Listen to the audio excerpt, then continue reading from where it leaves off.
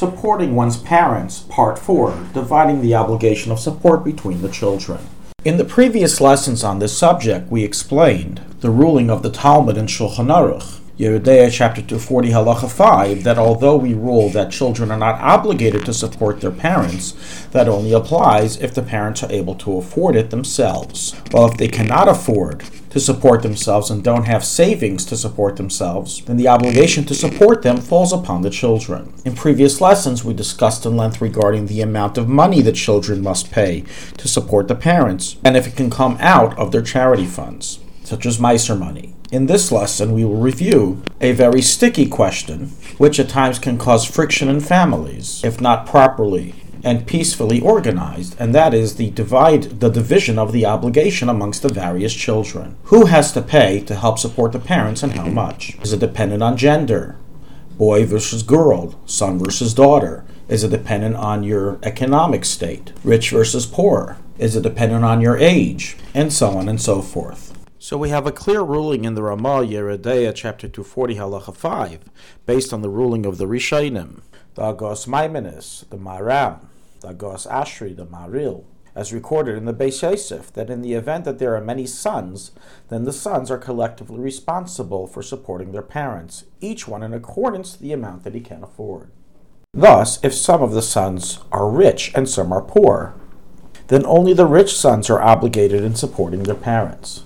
Hence, clearly, we rule that we do not divide the obligation equally amongst all the children, but take a look at their financial state. And those who are rich, which can be defined as those who have more income or those who have less expenses, would be required to help give more than those who have greater expenses and less income. Now, if one of the sons is poor to the point that if he were to give money on behalf of his parents, then he would need to collect money on behalf of his own self, or on behalf of his family who he needs to support, meaning he doesn't have enough money to support both himself and them, then he is completely exempt from supporting them. And the entire obligation falls on all the other children who can help support their parents and afford to do so. Hence, whenever a decision needs to be made in the family to give a monthly amount to help support the parents, the individual member of the family who will be in charge of collecting the funds should inquire as to how much each one can afford and not place a set amount on every family member without inquiry. In the event that one of the sons ended up giving more money than he's obligated to give, and he has the ability to prove it, then the poskim rule that he is able to demand the money back from the inheritance money that the brothers will eventually receive from the parents. So if he was wealthy and he took upon himself to support his parents completely, and his other brothers, who likewise were able to support but just didn't go ahead and do it, didn't take part, then technically, by the time that a Yerusha becomes relevant, he can ask for reimbursement for the extra amount that he paid that he did not have to pay. Now let's tackle one of the main questions: what's with the daughters, or the sons-in-laws? This whole time we've been mentioning the term sons. However, in truth, this is not meant to be gender exclusive. Whether it's a son or a daughter, all are equally obligated to help support their parents, each in accordance to the amount that they can afford. However, regarding a son-in-law, here's where it gets a little tricky. Usually all the income in a married couple's home, according to Jewish law, belongs to the husband, which would mean in this case the son-in-law. And why should the son-in-law be obligated to support his wife's parents? It's not his obligation. So practically, while we do find a dispute amongst the poskim in this matter, everyone agrees that if the son-in-law is rich and is able to afford to support his parents-in-law, and there are no sons, or the sons cannot afford to do so, then he is required to fully to support them.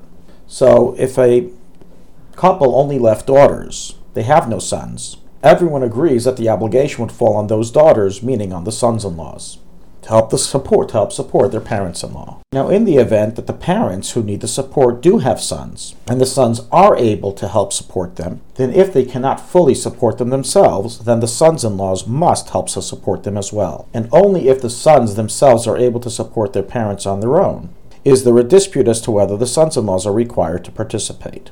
From the Aruch HaShulchan, it's implied that only if the sons cannot support them themselves are the sons-in-laws obligated to join, otherwise they're not obligated. However, according to the Chavos Yair, the sons-in-laws are always obligated to help support the parents-in-law, as their parents-in-laws are no different than any other relative, as well as that a son-in-law is obligated in his father-in-law's honor. Hence, practically, The suggested approach is as follows. Whenever parents need a certain amount of money to be raised to help support them, or support an extra expense that they can't afford, the sons and daughters, including the married daughters, and perhaps their husbands, the sons-in-laws, are to be involved in the discussion, and each is to give as much as they can. Rav Elyashiv suggests that in the case that there's no issue of lack of affordability, then the sons should pay up to 20%, while the son-in-law should pay up to 10%, which is half the amount that the sons pay.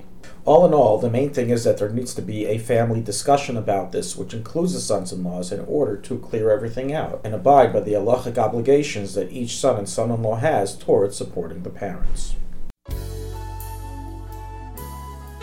Thank you for listening to ShulchanAruch.com. Our free services of making Torah knowledge available to the public depends on donors like you.